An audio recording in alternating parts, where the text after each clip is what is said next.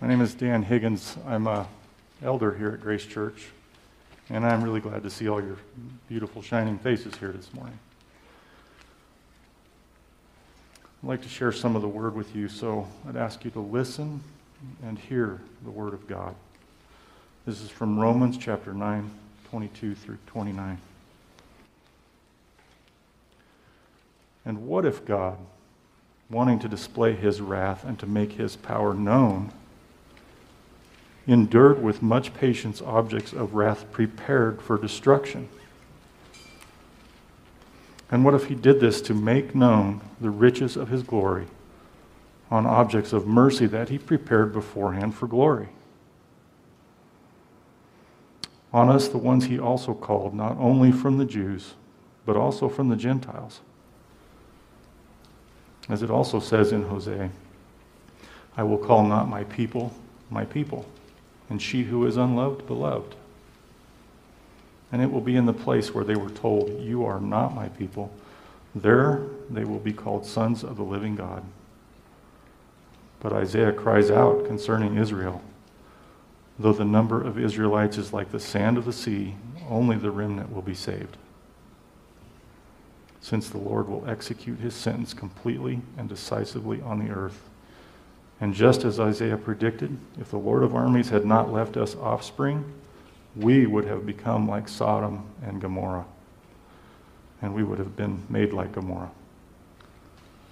I ask you to join me in prayer, please.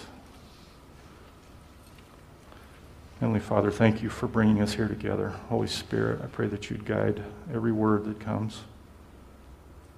I pray that you'd open up the hearts and minds and spirits of each and every one of us here. Lord, you call us to pray for Israel, and Israel is under attack this weekend. So we lift them up to you.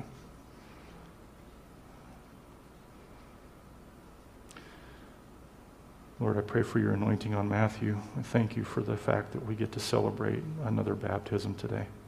We praise you, Lord, and we pray your blessings in this ceremony today. In Jesus' name, amen.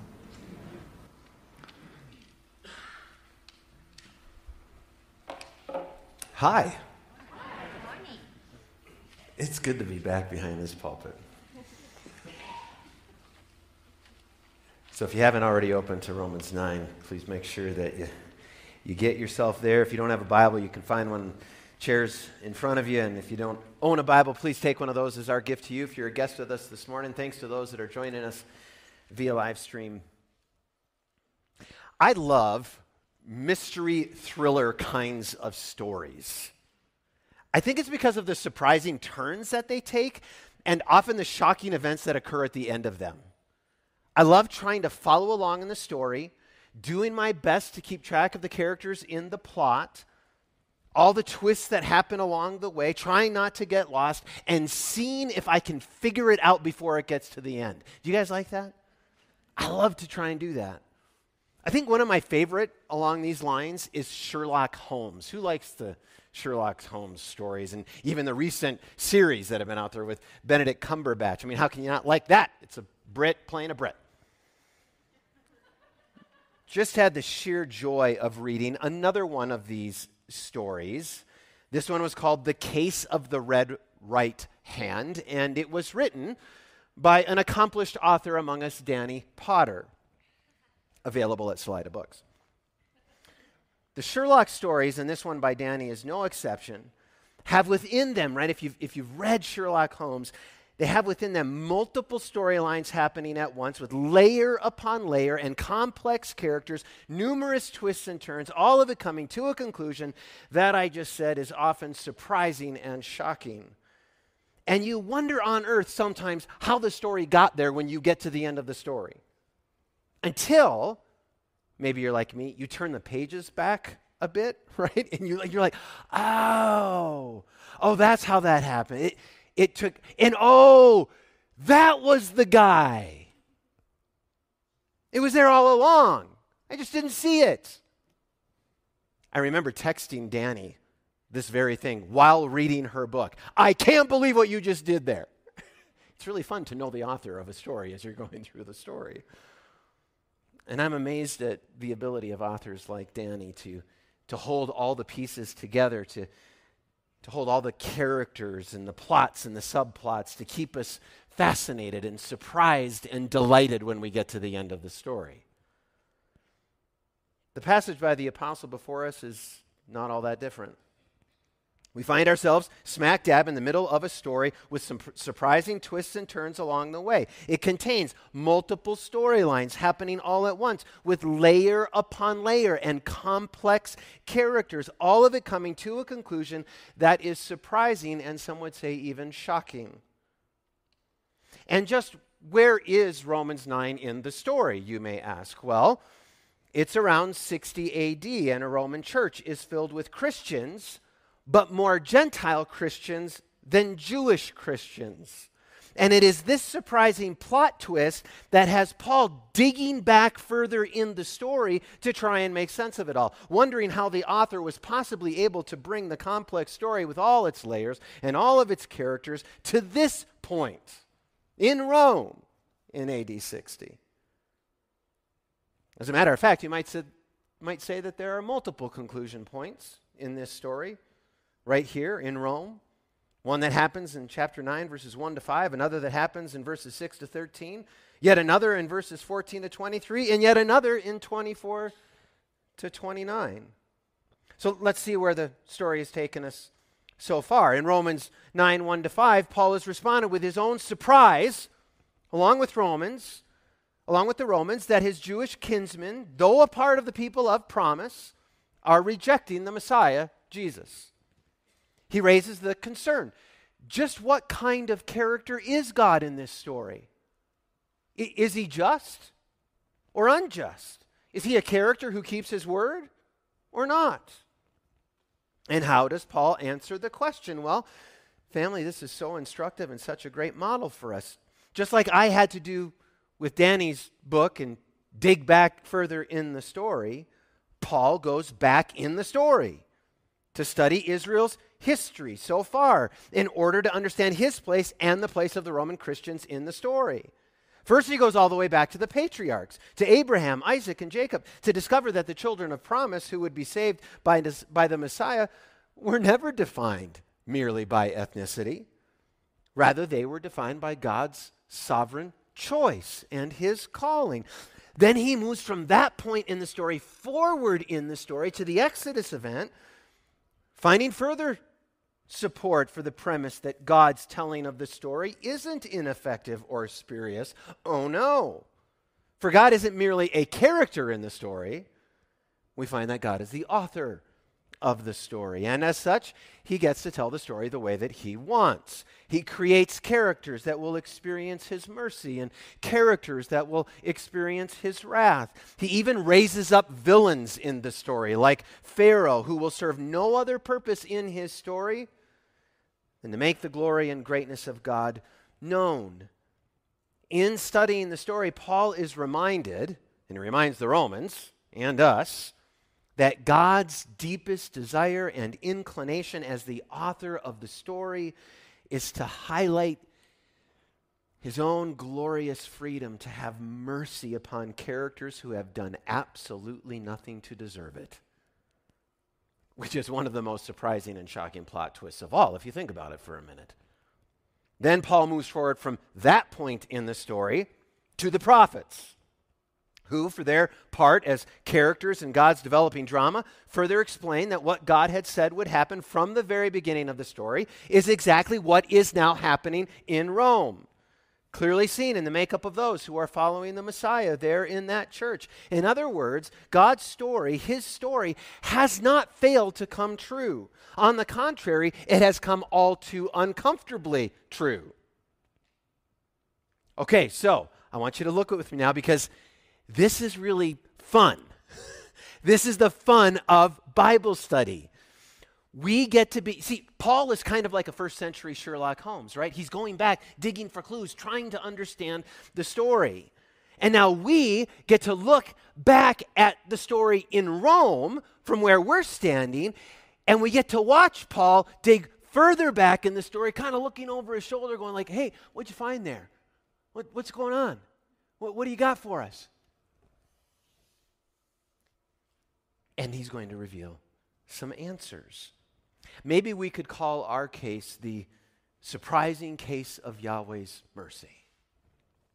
Let's pick it up in chapter 9, verse 22, to see what causes Paul to dig further back to the prophets for clues about the story that God is telling to us.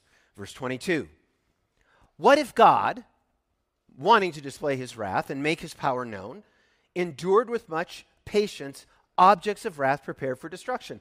And what if he did this to make known the riches of his glory on objects of mercy that he prepared beforehand for glory? And it's right there that he stops his sentence, cut off midstream. That's what that little dash is in most of your translation.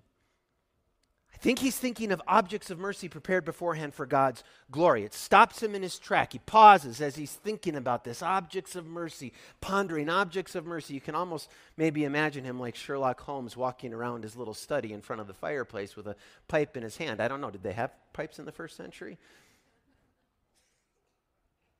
And he's looking off, pondering this. And the connection comes clear to him. The shot contained in one mere pronoun, on us.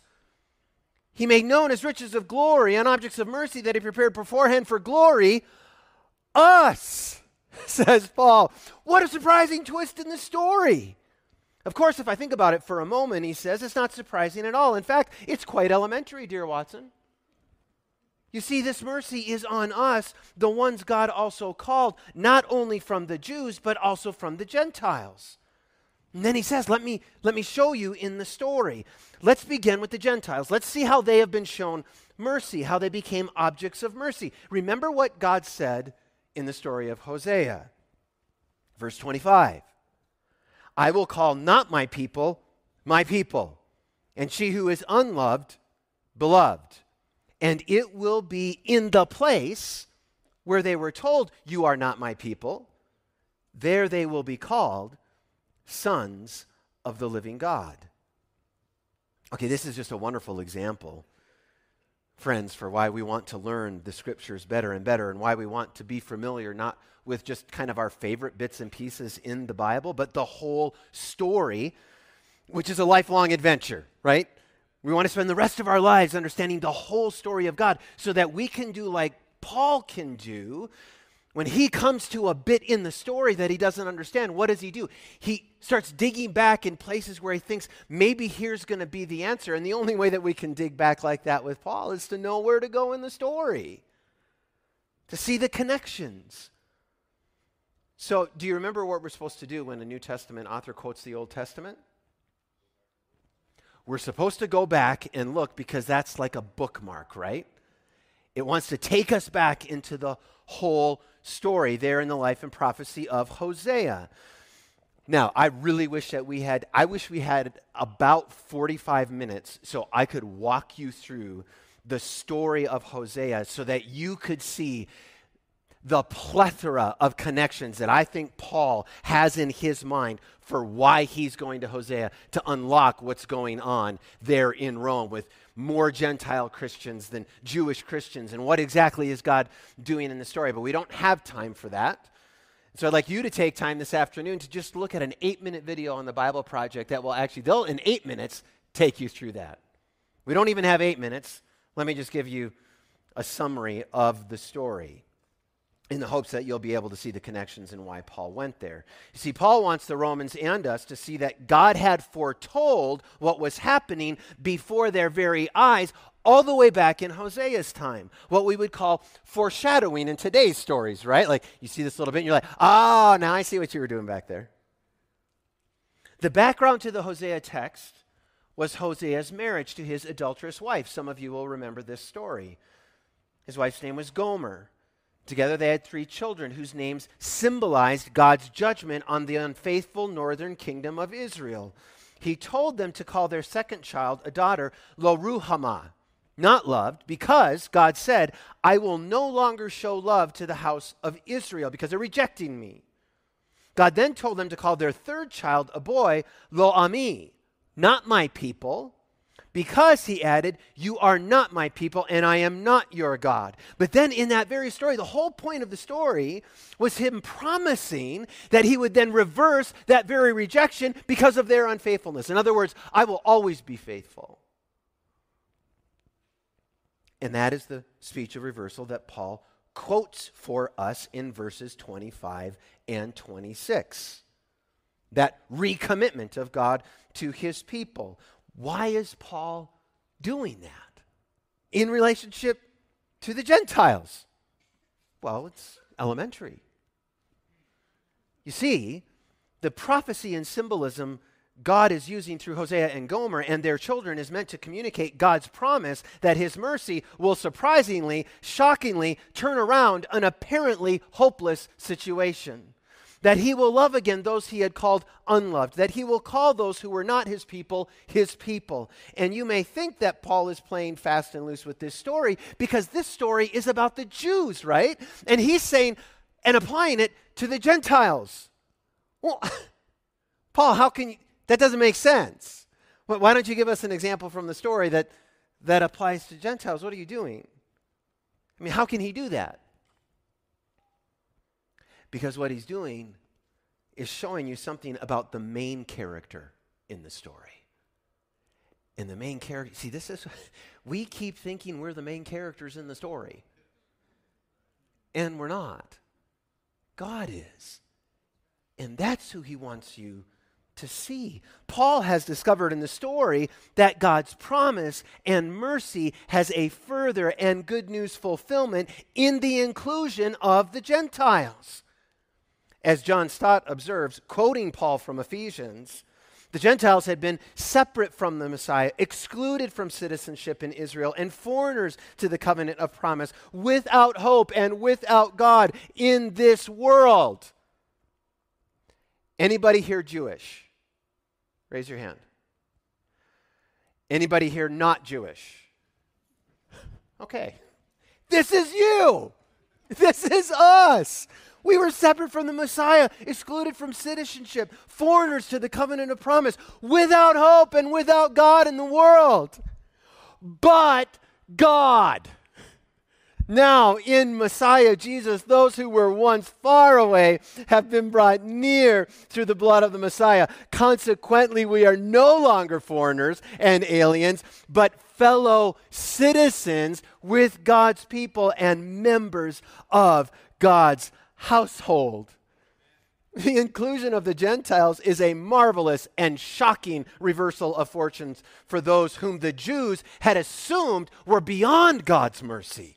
What a plot twist! And are now objects of his mercy.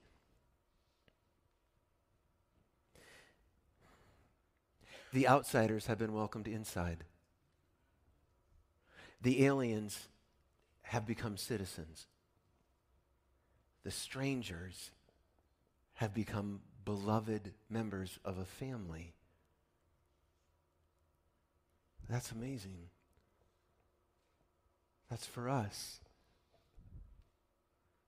Paul's reasoning is that Gentiles are the best example possible of not my people, and they become my people. And they do that by answering the call of the good news to believe in God and to believe in the Messiah. And if you're here this morning, or you're on that live stream this morning, and you haven't answered that call of God to be a part of his family, to believe in his son Jesus, today could be that day. We'll leave the pump running in the baptismal. We're baptizing another person next week. We'll do this every week.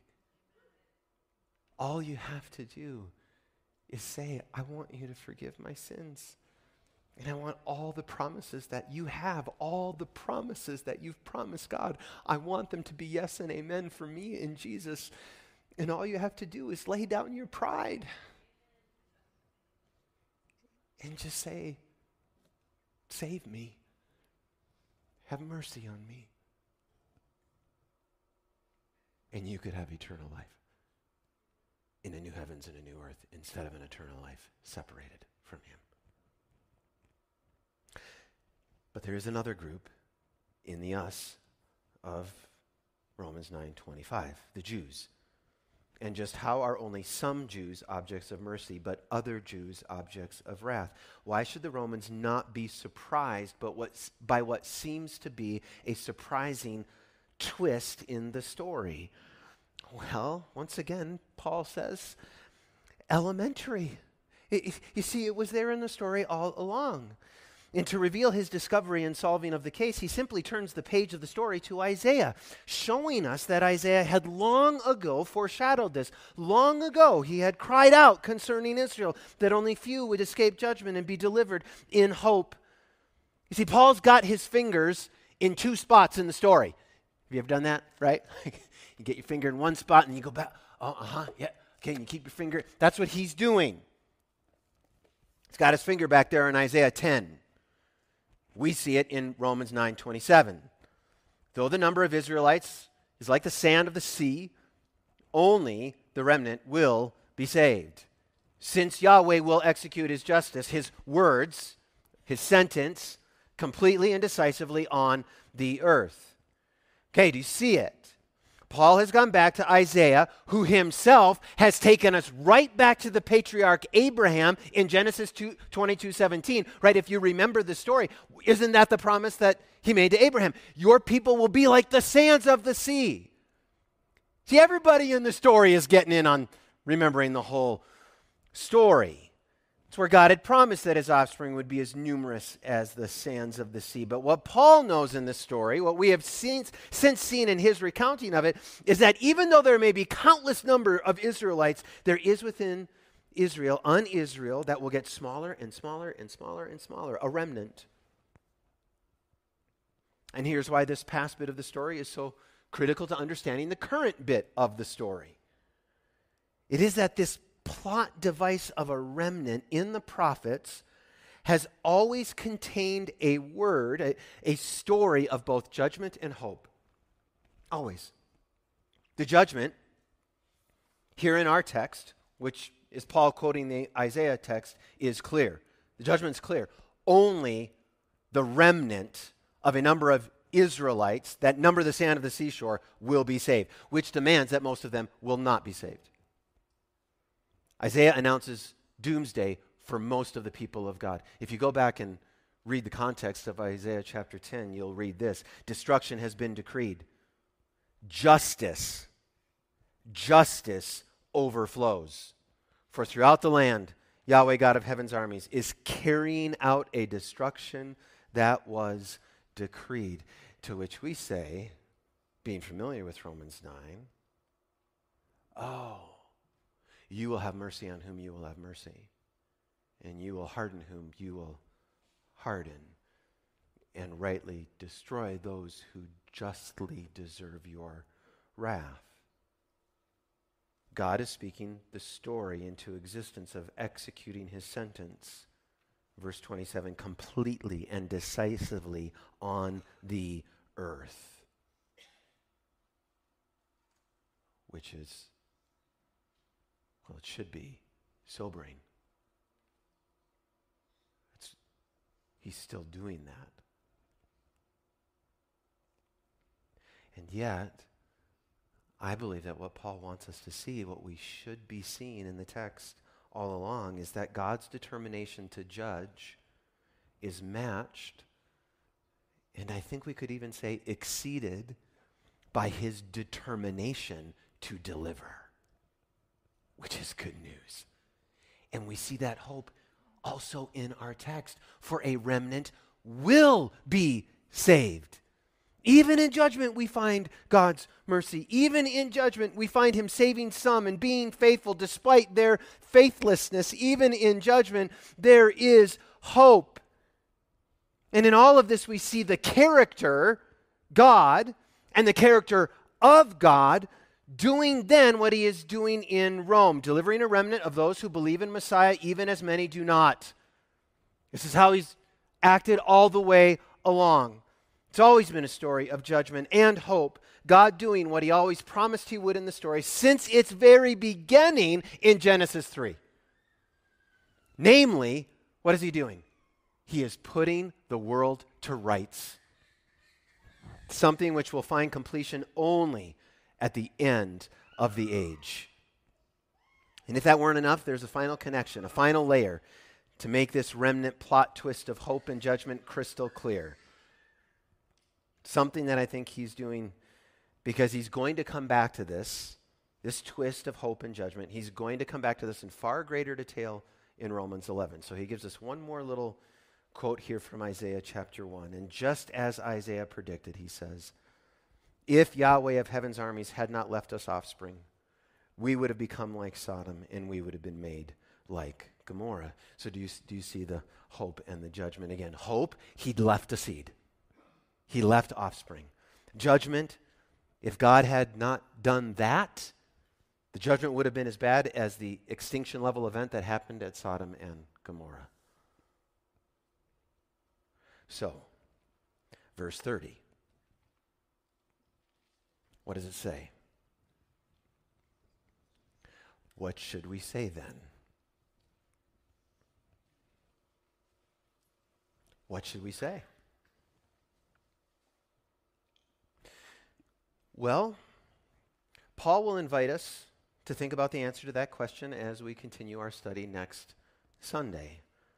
I think he's going to explain a bit why the Gentiles got in and some Jews didn't. He's going to show each part those characters had to play in the story, the decisions they made for why they got where they were under his writing of the story. So that's something that we'll hear. We'll hear Paul answer that question. What should we say? He's going to answer that question. But how might we respond to this message of hope and judgment this morning? Well, it just so happens that I've been reading the story of Luke in my personal study of the story of Scripture lately. And this past Monday, I was in Luke chapter 16. Many of you will be familiar with this bit of the Bible. Jesus is telling some stories, go figure. And he gives one about a rich man and Lazarus. Remember this story? And it's actually a story about hope and judgment as well, right? Hope for Lazarus and judgment for the rich man. And in this story, we find a sobering picture of life after death. We see what will be after the nanosecond of expiring in this age, right? Like death is just this nanosecond where I take my last breath in this realm, and a nanosecond later I'm taking another breath in another realm, where I will wait for the coming of Jesus to usher in a new heavens and a new earth and be given a glorified body. That's all death is. It's nanosecond.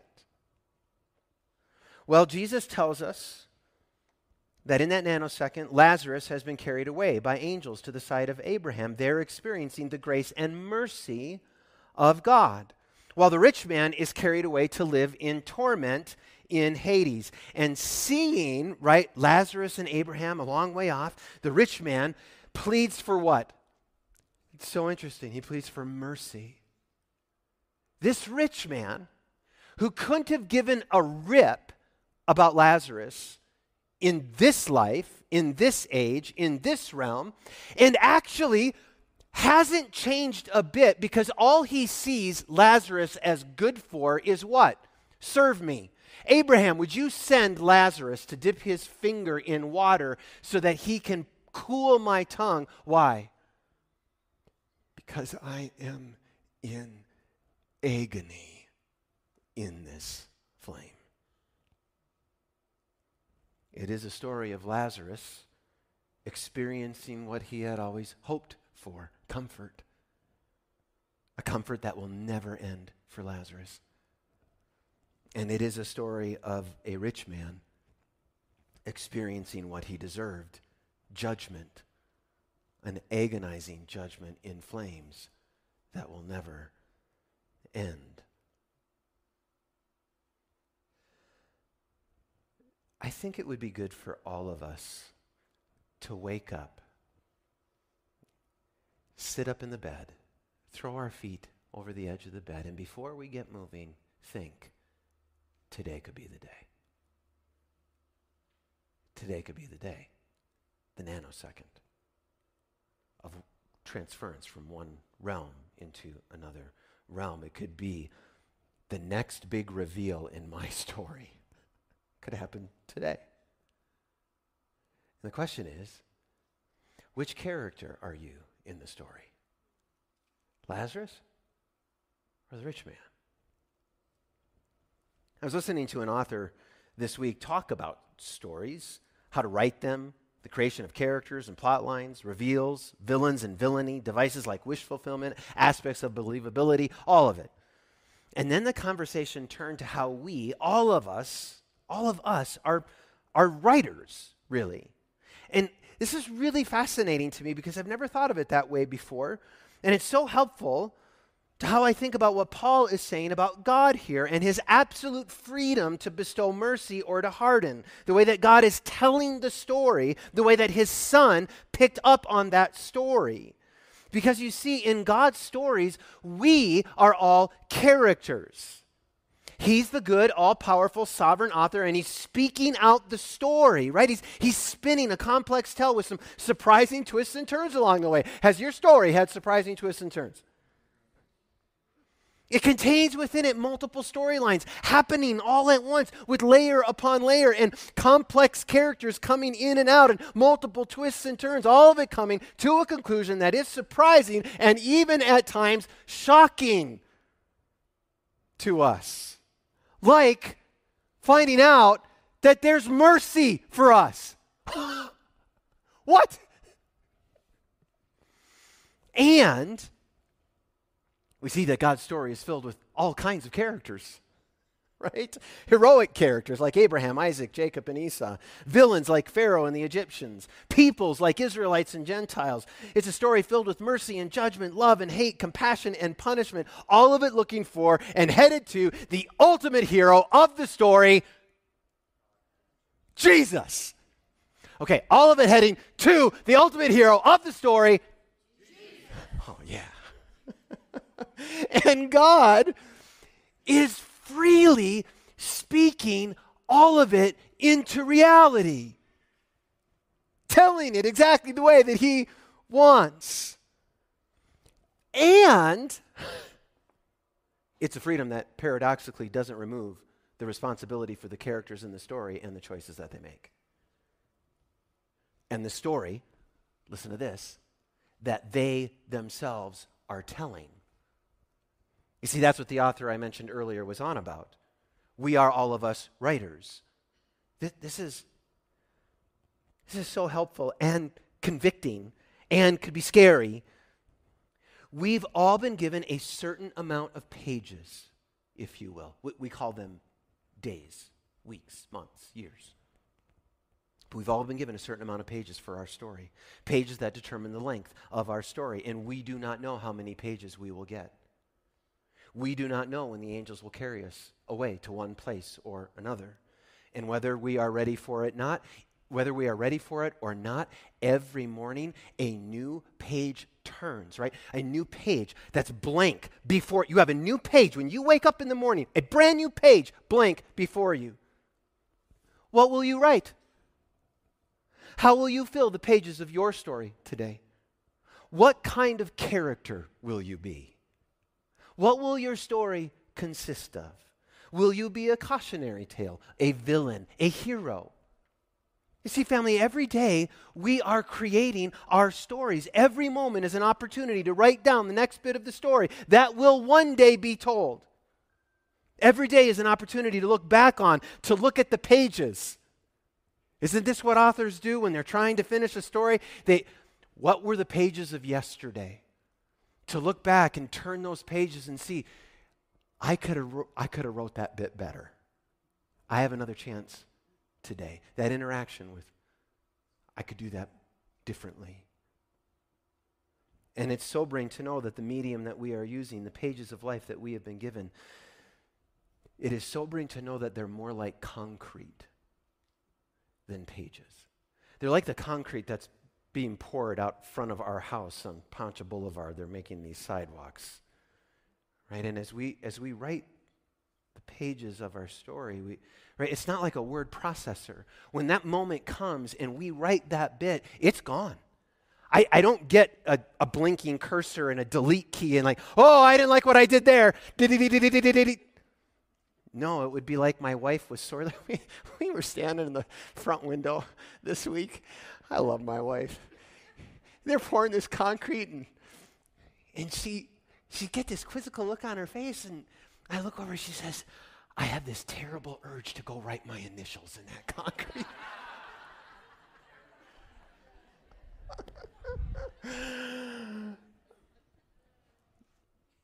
And if she had, it would set and they'd be there.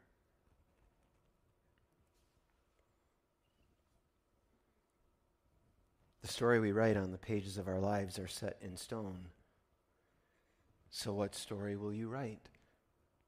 What story are you writing? Are you aware that the story that you are writing appears in the biography of those around you? If you are a parent here, are you aware that the decisions for the plot that you make in relationship to your children will forever be a part of their biography? How will they look back on the character called mom? The character called dad? What kind of character are you in the life of your best friend, in the story of your best friend? What kind of character will you be in this church family? It's a remarkable power that we have as characters in God's story and yet authors in our own right. And family, I share this with you not to paralyze you. Oh my gosh, I don't want to move. It's going to be set in stone. But to prepare you, to hopefully inspire you for the rest of this day, for tomorrow morning when you awake, for the rest of the pages that you have been given, that all of us would rightly reflect and understand the preciousness of each page that we've been given, to soberly reflect on the value of that and how fleeting and vapor-like it all is. And it doesn't mean that the story has to be grand or clever or complex or filled with great exploits, but simply a story well told, a life well lived, pages well used. Maybe it's as simple as one of the stories that the author I listened to this week who told of his father. He said every once in a while his father would create pajama ice cream runs. So they would put the kids down to bed. They'd sit in the living room and they'd wait for like 10 or 15 minutes. And they're thinking, oh, there's like it's all done. I'm in bed. And they would run into the room and go, pajama ice cream run, pajama ice cream run. And everybody would get into the car in their pajamas and go and get ice cream. Do you think those kids remembered that for the rest of their lives? That's a great paragraph in their story. We have in our house what we call pajama day. And I will declare a pajama day. And we will stay in our pajamas and we will laze about the house and we will watch movies and we will eat popcorn and other food that we shouldn't during the day. In the morning, I don't care. It's pajama day. My kids loved pajama day. What is the story you are writing? Will you declare pajama ice cream runs or pajama day? You know what? You don't have to have kids either. I see you silver-haired friends out there. You can have pajama day. What are you going to write? Is your story going to include leaf peeping? Will you embark on a missions trip? Will you give your money to someone to go to unreached Persians in Iran? Will you speak the good news to your neighbor? Will you love your wife well? Will you eat lots of pizza? Are you using the pages well? What kind of character are you? Because, dear friends, our stories, as part of the story, are headed somewhere. There is an end, which, this is the really good part, which will really be its true beginning. Maybe you've read, who here has read the Chronicles of Narnia? I haven't even read all of them, but I know this bit from the last battle. It's when the long story of the children in Narnia was coming to an end. This quote's in your service guide. And as Aslan spoke, he no longer looked to them like a lion. But the things that began to happen after that were so great and beautiful that I cannot write them. And for us, this is the end of all the stories. And we can most truly say that they all lived happily ever after. But for them, it was only the beginning of the real story. All their life in this world and all their adventures in Narnia had only been the cover and the title page.